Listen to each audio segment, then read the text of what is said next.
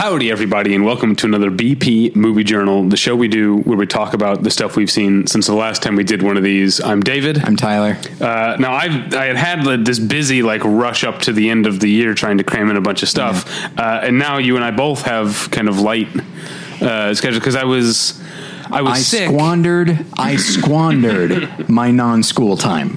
I was like, all right, I kept meaning to get to movies, and then school started. I was like, oh, I don't have time for these now, but I'm still gonna try and make time. But that sounds. I have recurring dreams like that where I have something I should.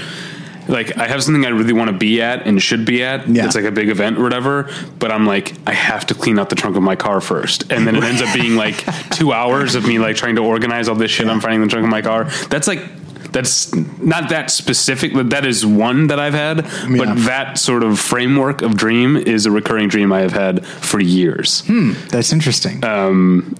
All right. But yeah, it's going to be a short journal. I'm sure we'll be able to stretch it out. I'm sure. And I was sick, which you would think being sick means, you're just on the couch. You can watch movies. Did you get sick from Scott? I got sick that night, the next day. It probably was more likely someone from my work because it hit me so soon after we recorded with Scott last week that it probably wasn't his fault. But I'll give him some shit for it anyway. Cause now my wife's sick, and I'm over it. But so you'd think being sick, I'd have watched more movies, but a lot of times when I'm sick, I'm just watching, I don't know, the Food Network or absolutely. I watched a bunch of Buffy and Angel with my wife. So I didn't catch up as much as I thought I would, but I have, some new things to talk about. Okay. All right. I think I have 3. I might have 2 and not 3 because I forgot to check for an embargo. Okay. But the first one doesn't matter anyway. I watched a Blu-ray, came out a few months ago at this point, called 23 Paces to Baker Street. Okay. With Van Johnson and Vera Miles. Okay. And it's the Blu-ray from Kino Lorber looks amazing. It's it's beautiful widescreen mid-50s, very lush thing. Lots of on location. It takes place in London, and apparently I read about this. The interiors were shot here in Los Angeles on sound stages, but all the exteriors were shot in London because apparently there was a rule for a while that I forget what it was called, but it was a law. Basically, if an American film company was going to distribute their movie in the UK, part of the deal was a certain percentage of the profit of the movie, of the money they made, of the revenue they made by showing movies in the UK, had to be spent on making movies in the UK. Okay. So apparently this was the 23 Paces to Baker Street. Is that because for all the exteriors, they flew Van Johnson and Vera Miles and everyone to London and shot everything there. So it's a very cool movie, a cool looking movie. As far as the story, it's, I think, so I said 1956, I think. What year is Rear Window? 54? 54, I believe. Yes. Okay. Then this is 56 because this is clearly a Rear Window ripoff. All right. In that instead of a guy who's wheelchair bound, thinking he saw a crime, Van Johnson plays a blind guy who thinks he overhears people planning a crime. And so the rest of the movie is him. Van Johnson plays a successful American playwright who has a new play in the West End or whatever, and so he's staying at this apartment in London. So it's just him and his butler, and then Vera Miles plays his former secretary and ex-fiance, who is since I guess she lives. I'm trying to remember. She lives in London now, and now he's come back because his play is there. So, but anyway, and so it's the 3 of them trying to figure out whether or not there is even a crime being planned that he overheard, and if there is, hoping to stop it.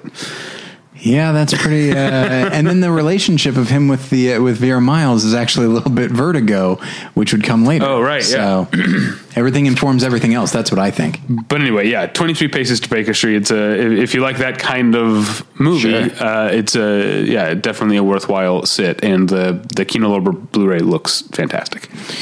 All right. Let me check on this embargo. Yeah, okay. You go. So I'll just talk for a while. Well, no, it's your turn. I finally caught up with Guillermo del Toro's The Shape of Water, which I enjoyed quite a bit. It is beautiful in many ways. The music is marvelous, as you mentioned. I think,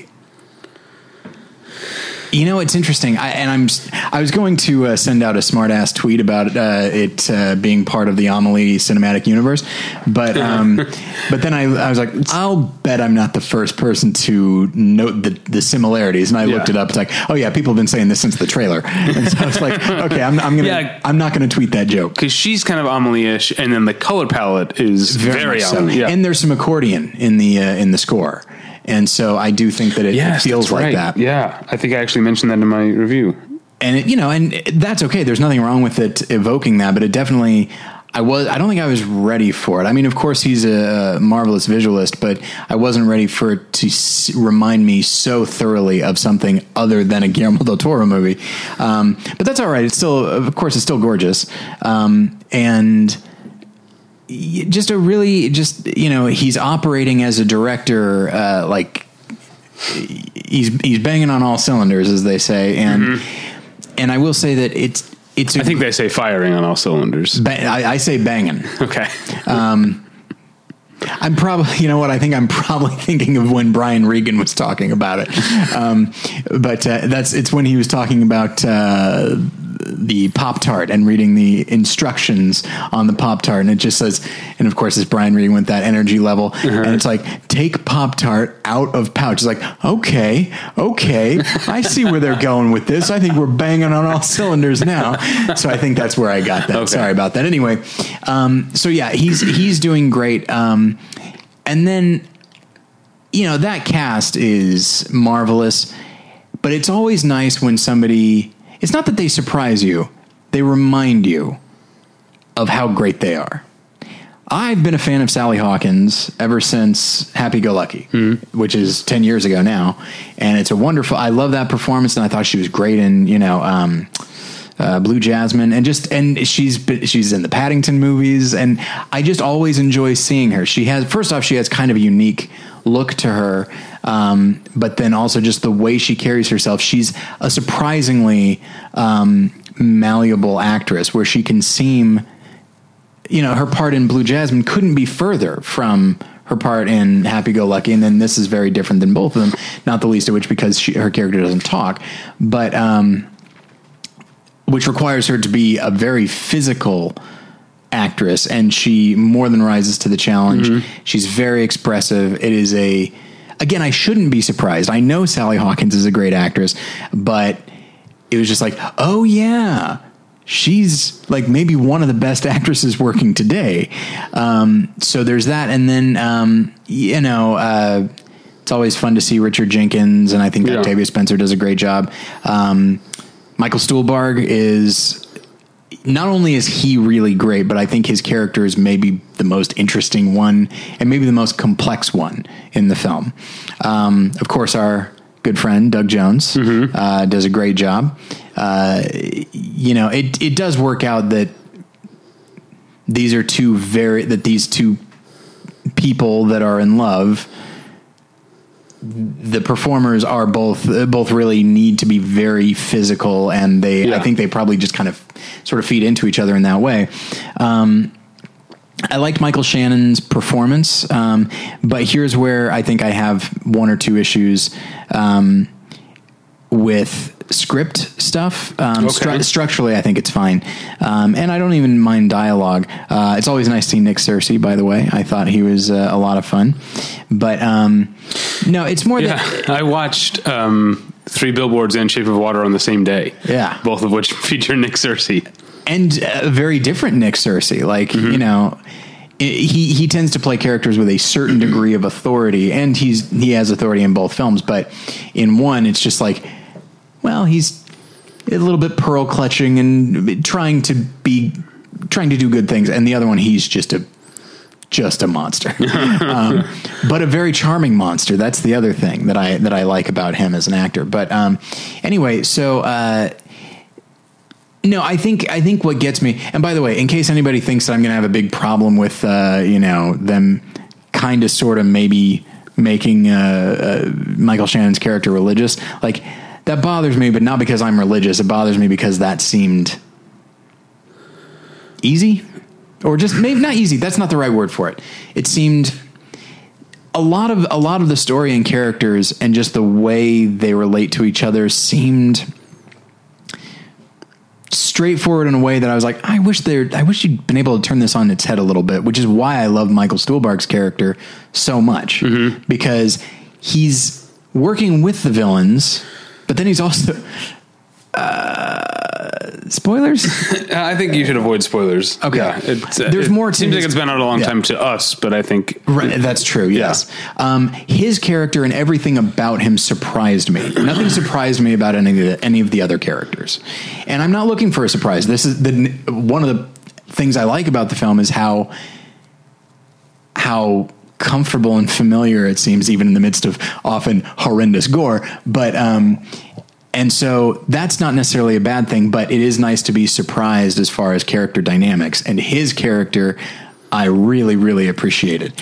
Especially there's a scene in his apartment where he is figuring out how things are going and he is preparing himself for it. And I love that. Yeah. But yeah, and so don't get me wrong. Again, structurally, it's still good. I feel like I feel like I'm saying I'm complaining about it or anything like that. It's more just, you could do worse than something not surprising you. But then you realize, like, yeah, a woman's having sex with a fish man.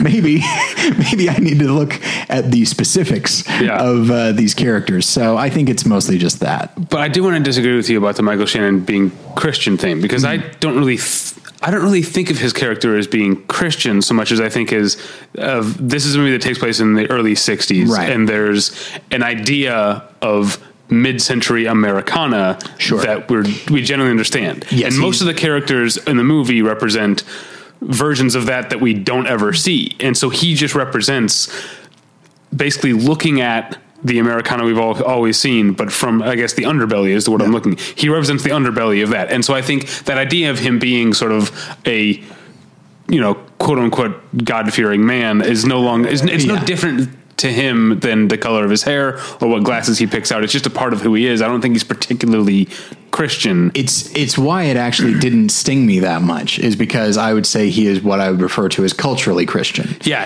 that's a good way of saying it. And so it didn't feel like it was a dig at this. More that was just one part of his larger and there's thing. Even the line that's in the trailer, or at least part of the line is in the trailer, when he says, God created us in his image. You don't think God looks like that, do you? And I think to me that illustrates that he is a Christian only insofar as it suits his already established point of view. Yes. And I think that's there to illustrate.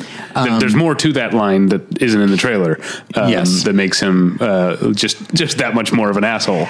But yeah. I think that also might be the issue. And I recognize that with a film like this, which is a little bit fable-ish, that you're only going to sketch out the villain so much and humanize the villain so much. But like when I compare him to the character in like Pan's Labyrinth, who is also a horrible, horrible person, but the odd preoccupations he has, understandably so, with like his son and like and having and making a name for himself and understanding that this name is going to last longer than me and I want my son to know these things. Like that's something that there's an inherent nobility in that I think everyone can understand. Whereas like, I can't quite figure out what drives Michael Shannon's character. I think he might just be ambitious. But there's something, I don't want to get into specifics because like I said, a lot of people still haven't seen the movie, true. But this isn't exactly a touching relationship with his son, but his and his wife's weird sex life is not exactly boilerplate. Is it weird? I'm not going to call their sex life weird. I mean, look, I moved past that years ago. Actually, honestly, I think you're kind of right that I think there's a number of different people in the movie where we get an idea of, for lack of a better term, how they get off. And I think Guillermo del Toro doesn't judge them. I don't think he does either. Yeah. So I shouldn't have said weird. I found that one of the more humanizing moments for the character. Yeah. But I guess that's what I'm saying though. Like that's not, that's going a little deeper, at least seeing his home life and seeing his his sex life, at least. Is it me, or is everything about his character, from the from the casting to the performance to the way he's written, everything seems very David Lynchian to me? Right, yeah. He seems like stuff that seems particularly Guillermo del Toro to me. Right, yes, like the fingers thing. Oh, yeah. Good God. Yeah, that's something actually I recommended the movie to my mom, and she ended up really liking it, but she pointed out something I hadn't really thought of. If you're just watching the trailers, you're seeing this like magic movie, like Amelie type thing, and you probably don't have an idea based on the trailers alone of just how much you might want to cover your eyes during certain parts of this movie. Well, and there's some gory stuff. If you know Guillermo del Toro, you know that it's going to be in there somehow. Yeah. I don't think I realized it was going to be quite so right there. Yeah. Because this feels like a more sentimental movie than I'm used to from him. And yet he still can't not be him. Yeah. So no, I liked it quite a bit. And in some cases I really loved it and was really engaged. I don't remember if it's in my top 10 at the moment, but yeah, I wind up reassessing right before we do that episode anyway. So we'll see. I moved some stuff around today. But more in the honorable mentions. I think my top 10 stayed the same, but I've shifted around my honorable mentions. But I still have some catching up to do, as we talked about. So anyway, all right, yeah. So I only have one more because it turns out I can't talk about this thing that I saw. It's nothing you care about. All right. It's just one of those movies that is probably not going to get very good reviews, and so they're asking that you don't talk about it until it's coming out. Before you do, I have a story to tell. Oh, okay. So I went back to school, and I'm TAing for a class that is essentially, it's an aesthetics class. It's filmmaking techniques and that sort of thing. And there's the lecture, which has like 250 students in it. And then there are the individual sections. So I teach 2 sections. Each one has 20 students in it. Anyway, during the first lecture, the instructor showed a short film, a little 9-minute film that was done by a former student of his. And it's actually a pretty good little film. And he is talking about, and the characters are kind of purposely a little vague so that you can read stuff into them. You can interpret their motivations very differently. And there's one instance where essentially this girl is going to a possibly ex-boyfriend or just a friend that friend with benefits or something like that. And it would appear at first that she's manipulating him into doing what she wants and using sex to get it. But the instructor is saying like, well, you can look at it the other way, which is he is doing favors for her so that he gets what he wants. We tend to think of the manipulation going only one way. Anyway, the point is, so he mentions, so the instructor says, hey, Andreas, the name of the male character, Andreas is in this because he wants to get, and he kind of does that thing that instructors, I'd say, let's see, about 250 people. I'd say about 249 people thought, well, laid is the word we're looking for. That's exactly what I thought, yeah. But then there's the person that spoke. And what he said was, pussy? And so, and immediately, and people are just like groaned, and the instructor's like, oh, and he's like, he goes, that's not, you should apologize to me. And everyone, and the guy's like, oh, I'm sorry. And it's just this 18-year-old kid, but it just like, that's how they really talk in his house, huh? I guess so. It really surprised me. But anyway, I'm sorry. I just wanted to tell that story while I was thinking of it. All right. Well, speaking of foul-mouthed movies, I watched I'm going through my stack of Blu-rays that I haven't reviewed yet, and I watched. So Shout Select put out Dennis Hopper's 1988 film Colors. Now, I know Colors. Colors. I don't know how you. There's a song in there. That's right? how it goes. Okay, yeah. I know you're a big Robert Duvall fan. Have you seen Colors? Oh yeah. His little story. My big memory of it is his story about the cows and the bulls. Is funny because I know that from The Sopranos, but obviously Colors came out before The Sopranos. But yeah, the story about the bulls and the cows is in The Sopranos as well. Anyway, I don't understand this movie's reputation, because I went and like read old reviews from the time it came out, and people were like, this is a view of gang activity, this, that we've never seen before, or of cops we've never seen before. I thought this movie was so stupid, and everything seems so superficial. I've not seen it since high school. Okay. And so I don't think of it as a particularly impactful film. Yeah. I remember liking those two lead performances and feeling like they kind of feed into each other pretty well. You mean that's twice Robert Duvall and Sean Penn? Yeah. But so that's twice you've what? That's twice that I've said talk about performances feeding into each other, and while that does happen, that's the way it works. I don't like using the same phrase twice. Yeah. It's a writing thing that is starting to seep into my thoughts on talking. Yeah. So no, it hasn't really impacted me. I remember the song, and I remember that little analogy that Robert Duvall makes. But aside from that, I don't recall. Yeah, maybe it just is. Maybe I would have to have been seeing it in 1988 because that's pre Boys in the Hood, right? And or so Menace to Society. Yeah, and so that's before we'd had this. But it just, I guess, having seen Boys in the Hood and Menace to Society, which are views of South Central young male violence made by black directors. Yeah. I wonder if the Colors was just sort of the best we had until those came along. Not that I still think Boys in the Hood is kind of a stupid movie, to be honest. I never saw it. I've only seen Menace to Society, which I loved. Well, yeah, Menace to Society is really good. I think Boys in the Hood there's too much of, I think characters, directly addressing the camera and kind of making it just feels like it's so soon after Do the Right Thing that it kind of feels like John Singleton. Light or something. Yeah, it feels like John Singleton hasn't quite like figured out who he is yet, and so he's making his version of a Spike Lee movie, and it's not. Yeah. It's no Do the Right Thing, obviously. Well, very few movies are. Yeah, exactly. Anyway, that's not the point. The point is that Colors, it just seems way too like.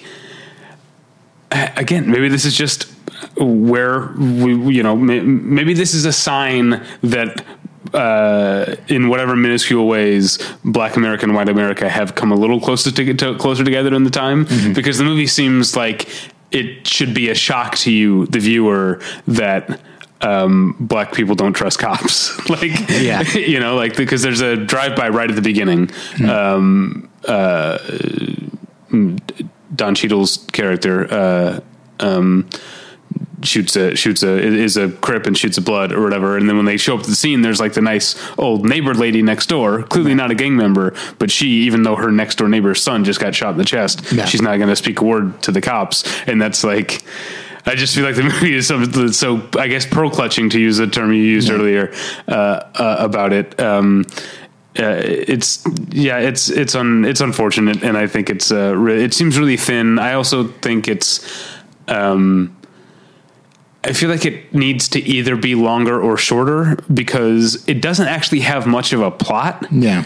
And so I feel like this it's could sort of be like a day in the life type of thing, right? But it's multiple days. You're right. Yeah. But yeah, I think it is supposed to be sort of an overview. And I guess so it could have been like maybe a shortcuts length, like, and let's have more of these characters. Because really, there aren't that many gang members that are main characters. There's the guy, I looked at the actor's name, Trinidad Silva. He's plays a character named Frog.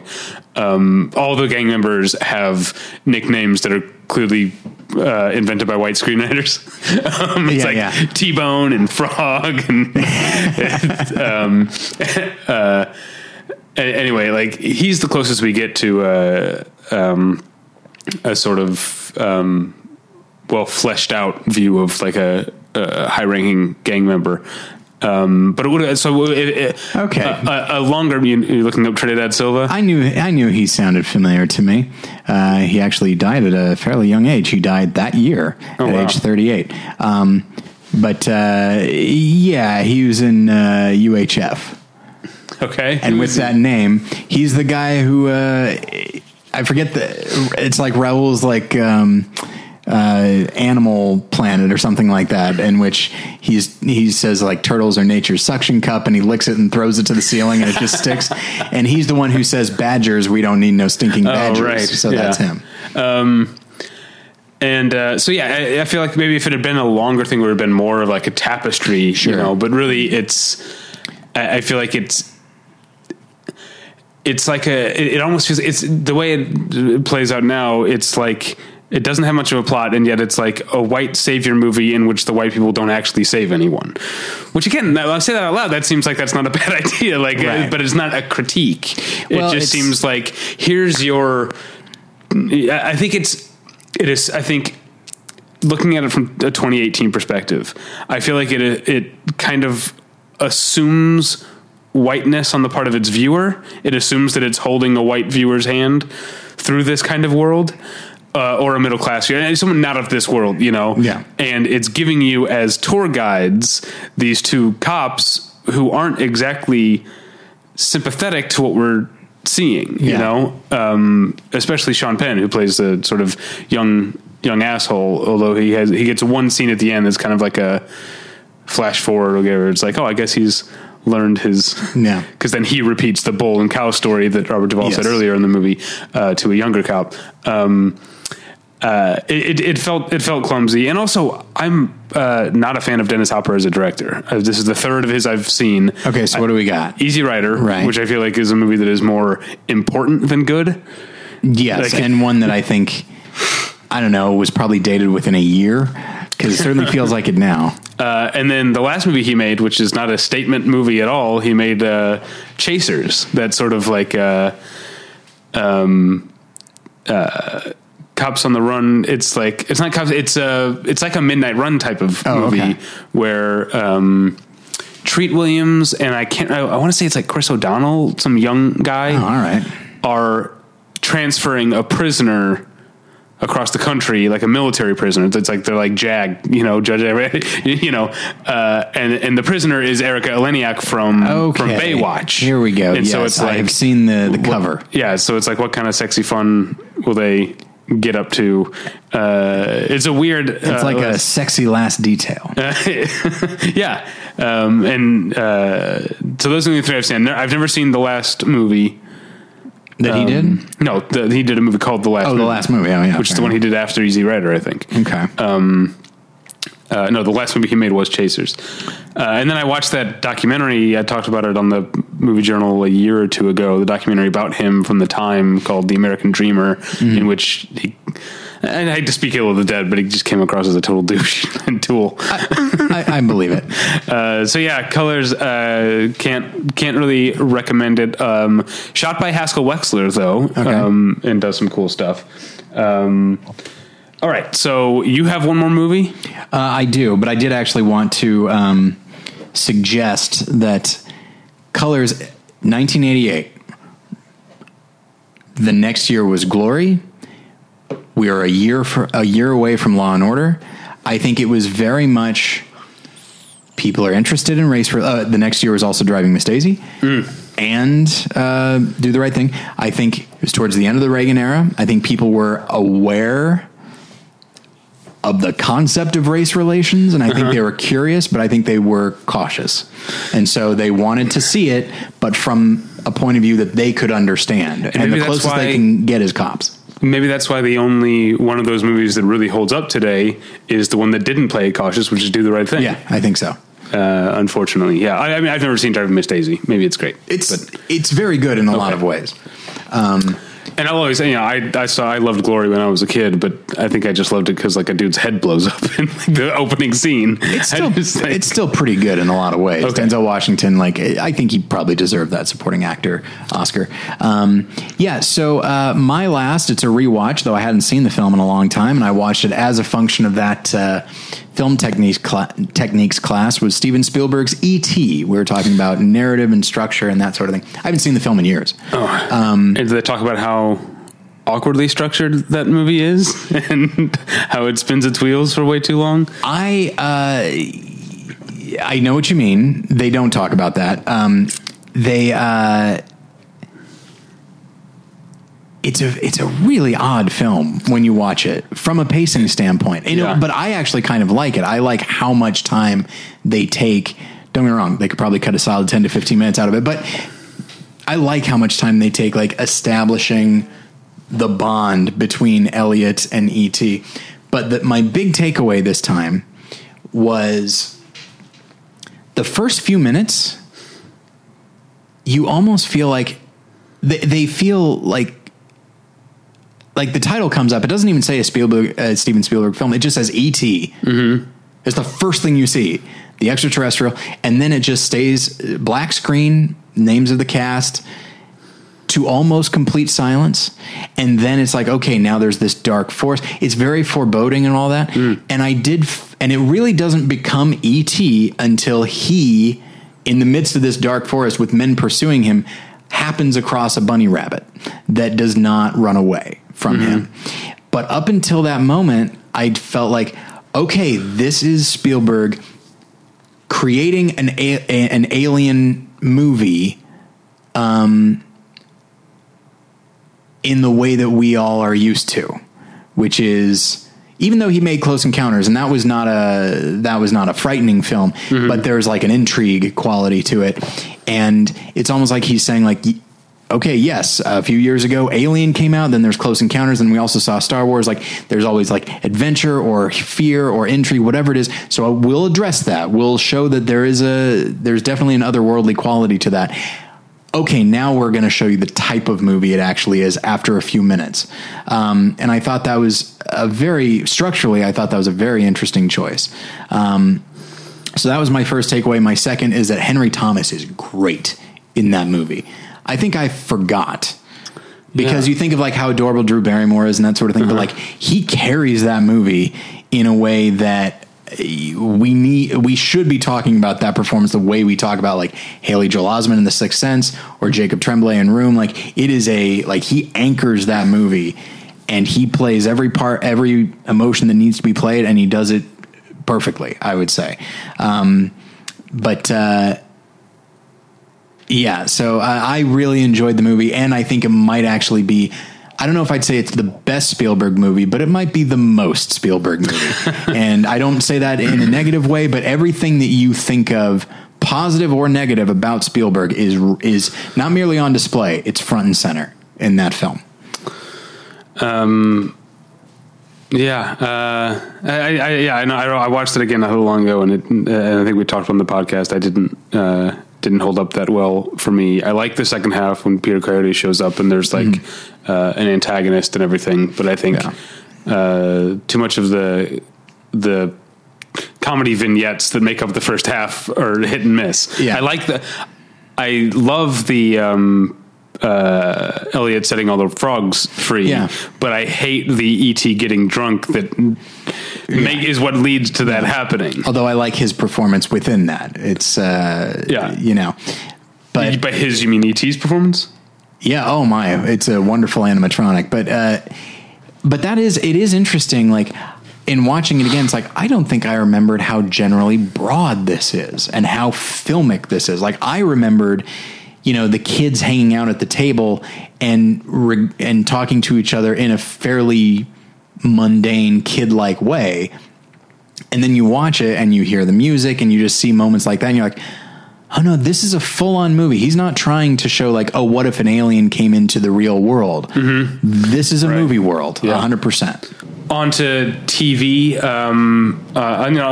When Natalie and I finished this series, we'll revisit it. But we did finally get around to watching the first episode of Mindhunter on Netflix. Yeah. Did you watch? I watched all of it. Yeah. Okay. So I enjoyed the first episode, and I'm looking forward to seeing more. What it got me thinking about was, and there was, I'm trying to remember who this. It might have been David Fincher, but I was saying this about a director recently, that sometimes there's directors where I don't like them, and then something makes me like them, right? And then I start wondering, should I go back and watch the old stuff? Because that's essentially what happened with Paul Thomas Anderson. I liked Hard Eight, but I didn't like Boogie Nights or Magnolia. Yeah, and you like Punch Drunk Love, but that wasn't quite enough. And then There Will Be Blood was the one I think that what really sent me back and made me realize like, oh, I've matured, or there's something that was the key to unlocking.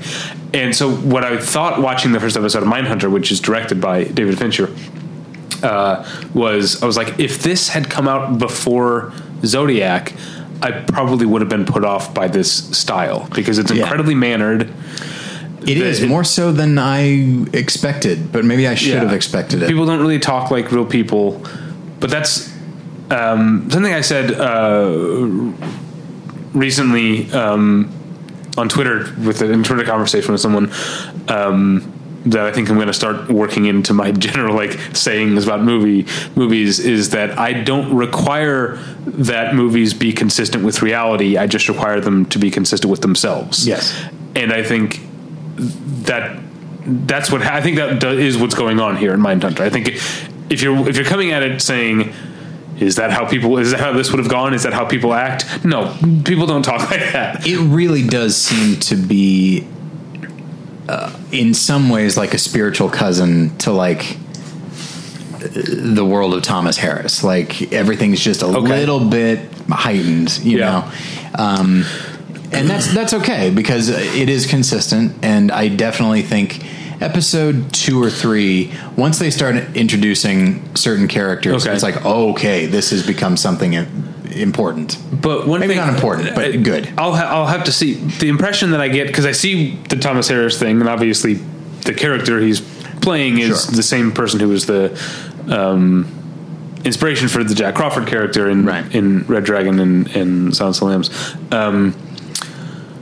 But the difference from what I can see from the first episode is that the David Fincher's vision here doesn't seem to be it seems to be just as interested in the psychology and in the way that serial killers are damaged. It doesn't seem to be quite as enamored as Thomas Harris can sometimes be. That's I think Thomas Harris sees. Have you met any of the killers yet? No. Okay, but that's why I'm not sure if this is just my impression. But I think Thomas Harris sometimes problematically sees something beautiful in the way that people are broken. And you've read him and I haven't, but I mean, certainly Hannibal found a perverse beauty in that stuff. Yeah. Whereas this, because the killers they talk to are all real killers, their crimes are not these beautiful, meticulous art installations. They are creatively horrendous, but not like that. It's more just like, I cannot believe someone has done that. It's that, especially the first guy you meet. And that performance, I've said it before, that performance, when you see him, you'll be like, this is amazing to me. But I do know what you mean. But just to get away from the subject matter of the show, just to go back to David Fincher, that opening, the very opening sequence, the hostage negotiation, is so Fincher and so perfect in that it's a very tense situation that has a forward momentum of mechanics, but he never does anything to goose it, to juice. He has such control over the pace and the way that it unfolds. No one, other than just to be heard, no one raises their voice, no one gets emotional. At least in terms of the law enforcement people don't. And it just maintains this tone, but it still is creeping sort of inevitably towards a bad ending. It's a great opening sequence. It is great, and it's so heartbreaking and tragic in a lot of ways. And this is going to be a little bit lofty, but it's almost as though it takes on the tone of what it must be like to be a cop or an FBI agent or something. You're dealing with some of the worst things ever, and the most you can do is just do what you're supposed to do, and try to remain as disengaged as you can so that you stay sane. So there's going to be a certain degree of distance and procedure in the midst of horrendous chaos, and I feel like you get a fair amount of that in the show. I'll end by this is just a little nitpick. There's one scene between what's his name? Jonathan Groff. Groff, yeah. And there's the other Holt McCallany. No, not him. Not him. Oh. The first guy that he meets, that he listens to his lecture. They go get a beer. Yes. So that scene, I know the mechanics of and just the logistics of how movies and TV are made. I know when you see a scene in a crowded bar, often that noise is being added later, and they're just recording the two people talking. But it felt so obvious here that like it was it added to, like I talked about how sort of mannered the conversation is. That's the one, or more than any other scene, that's the one that felt really stilted to me, I think, because it was obvious, like they're just talking to people and then they add in all this noise, and it's like, this doesn't make sense. It sounds weird and wrong and off, but that's just a little nitpick. But as opposed to like the opening scene of Social Network, where I think it's a lot of it can be in the actors' performances. Like they need to, like not that I go to bars very often, but I know enough that like I know how my voice needs to sound in order to be heard. It's one of the things I don't like about going to bars. I remember my bachelor party. At the end of the night, we were at, I think I told this story before, we were at Little Joy, and you were like, you're just like sort of perplexed by it. You're like, so I'm enjoying the company and the conversation, but why do we need to be doing it here? It's well, and that wasn't a judgment on you. It was more just like, I didn't think people go to bars to talk, which is like the one thing that's going to be really hard to do while you're there. It speaks to just my general, not distaste, but just inexperience with bar culture. But part of that's actually part of the appeal to me, because something, and you can ask, my wife gets so annoyed with me sometimes if we're like at dinner or something. I am so against the idea of other people overhearing our conversation, right? Or not that we're saying anything secretive, but I don't want to intrude. That sometimes I'll talk so quietly that my wife on the other side of the table is like, I can't hear what you're mumbling. And so I think the appeal of a bar, what that noise does is, I could be yelling at you, which I kind of have to, but the person one table over isn't going to hear, or at least not be able to make sense of what we're saying. That's appealing to me. Yeah, and actually that has happened with me and Jen every once in a while, and I'm not a mumbler. But like I will drop my voice because I'm so worried about, not that I'm probably saying things remarkably boring and thus a little bit embarrassing, but but yeah, sometimes that's even worse. When this happened to me in Big Bear this past weekend, we were like waiting for a table at this restaurant, and there was a group, and there's this one guy in the group, and he was just asking his friends about their new baby and what it's like to fly with a new baby. Yeah. Not anything wrong, but it was such a banal conversation for him to have such a loud voice that I was like, this is more annoying than if you were saying something stupid. Yeah, there's just aggressive banality, really. So, okay. All right, let's move on. It's that time of year again. Indeed, yes. The Amazing Race is back. Now, 2 episodes have aired. You've seen both. I've seen both. I was at the LA OFCS Awards dinner last night and was not able to watch the second episode of The Amazing Race Season 30. Well, I guess that's the one thing I have in this situation is that I'm a little bit ahead in this show. But I really enjoyed the first episode. I did as well. And I will say that the second episode, they end things in a way where it's like, oh, they haven't done that before. Oh, that's interesting. And it's really tense. No, I enjoyed the first episode, but I did want to ask you, this is something that happens invariably with me and Jen, and it's different with Survivor, with Amazing Race, because it's a race. You just keep moving forward, and if you have to do this task, and sometimes there's some like social stuff, but for the most part, it's very straightforward. To such a degree that, if there are so many elements to Survivor that if somebody is just like screwing this other element up completely, it's possible for me to still kind of be on their side.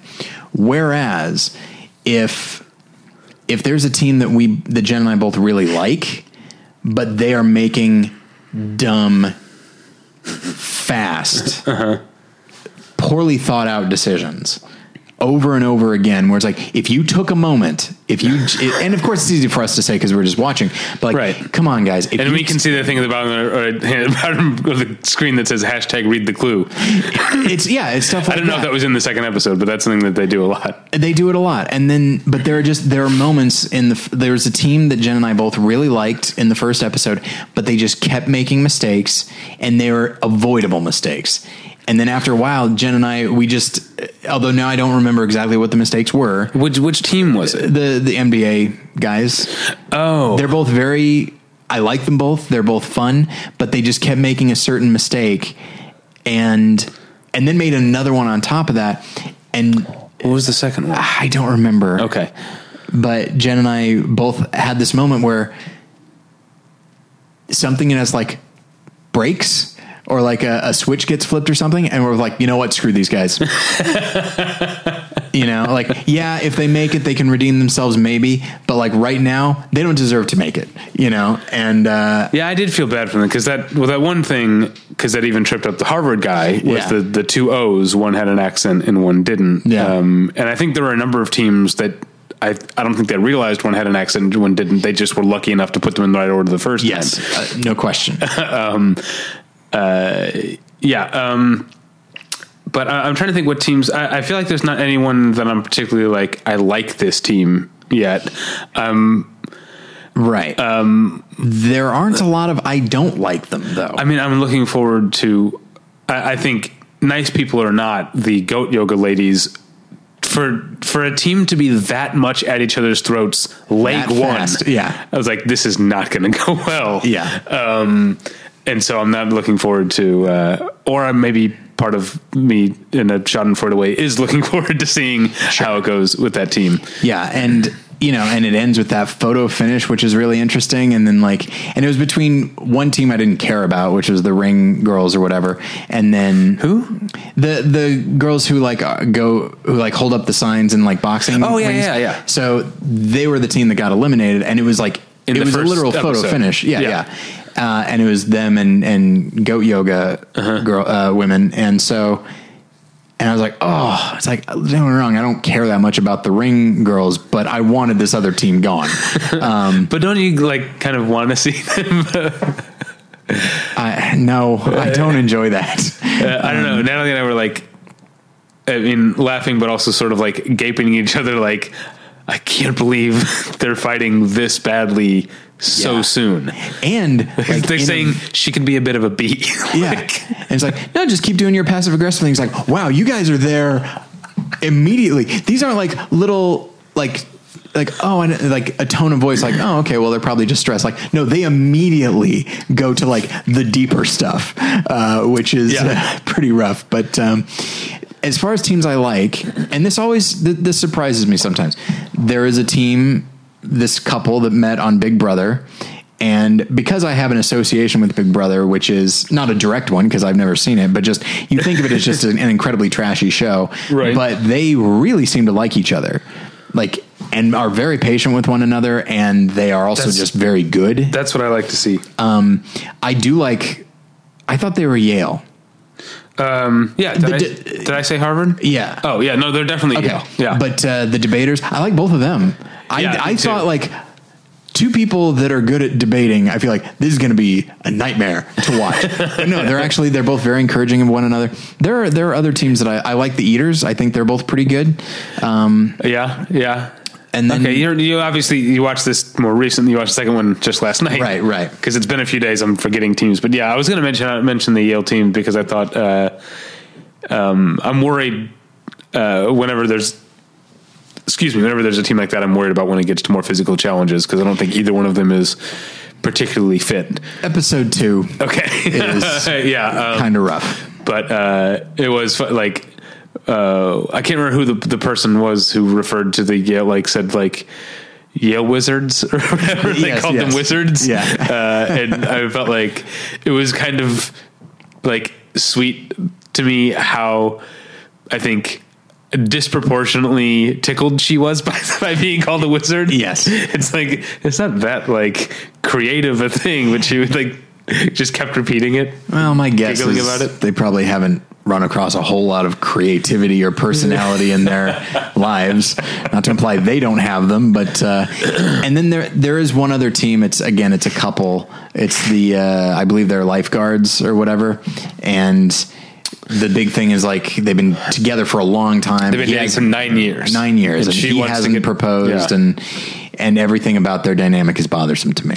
It seems, you know what? It seems like somebody wrote them. Like, she's this annoying woman who just like, why haven't you proposed? And he's like, sorry, dear. But also, he's also annoying. I just don't really. I feel like, I don't know. Maybe I'm wrong. I'm just going by my own experience. I've only ever proposed to one person. It worked out. But it feels like if your relationship gets to the point where one person is saying out loud, I need you to propose, like, that's not a cute trait. Like, you need to assess the relationship at that point. Like, that might be saying something about why you haven't, like, if you guys decide you don't want to get married, that's a different thing. But it's clear they want two separate things here. This needs to be a conversation. This isn't like women. This isn't that kind of thing. Yeah, Nothing should be, but maybe he's not committed, or maybe she is requiring too much. But you know what? I will say 9 years. Should I get off the pot? Well, I don't like that phrase, but sure. But yeah, no, I'd say I'm mostly excited for this season. Oh yeah. Always. Always. Yeah. There are some seasons where it's like, there are maybe two teams that I like and they're not going to last.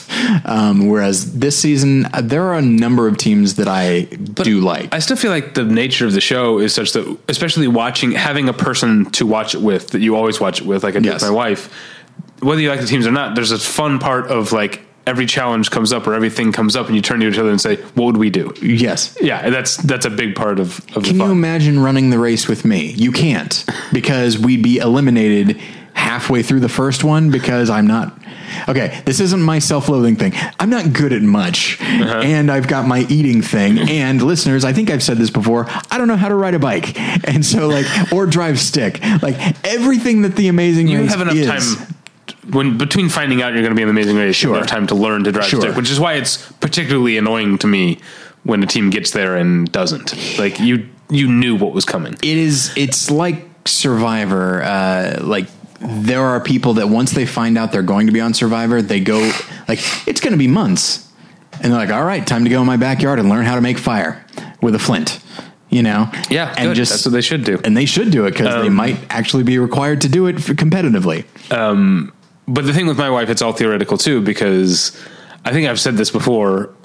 She's a vegetarian and she has told me, like, because there were, who were the two doctors a few seasons ago? Nat and Kat. And one of them was a vegetarian. They had to eat a sheep's head. Yes, they did. And she just kept saying, like, tastes like $1 million. And they won $1 million at the end. And I looked at Natalie and she was like, nope, not even for $1 million. I'm not eating meat. Is it for humane purposes? It's all of the above. Okay. I mean, she's been a vegetarian since she was, well before I knew her, since she was like 15. Okay. My understanding is, outside of like baked chicken, she never really liked meat to begin with. Baked chicken is pretty good. You would think so. It's very bland. I guess I did just say like, oh, I could go for that right now. Just, might as well eat styrofoam. So, but then as soon as I say, well, who should I go on the Amazing Race with? Natalie's like, no one, you should go with me. Yeah. It's like, well, this is an endless, this is not going to be great for us. Yeah. Anyway, I look forward to more Amazing Race. As do I.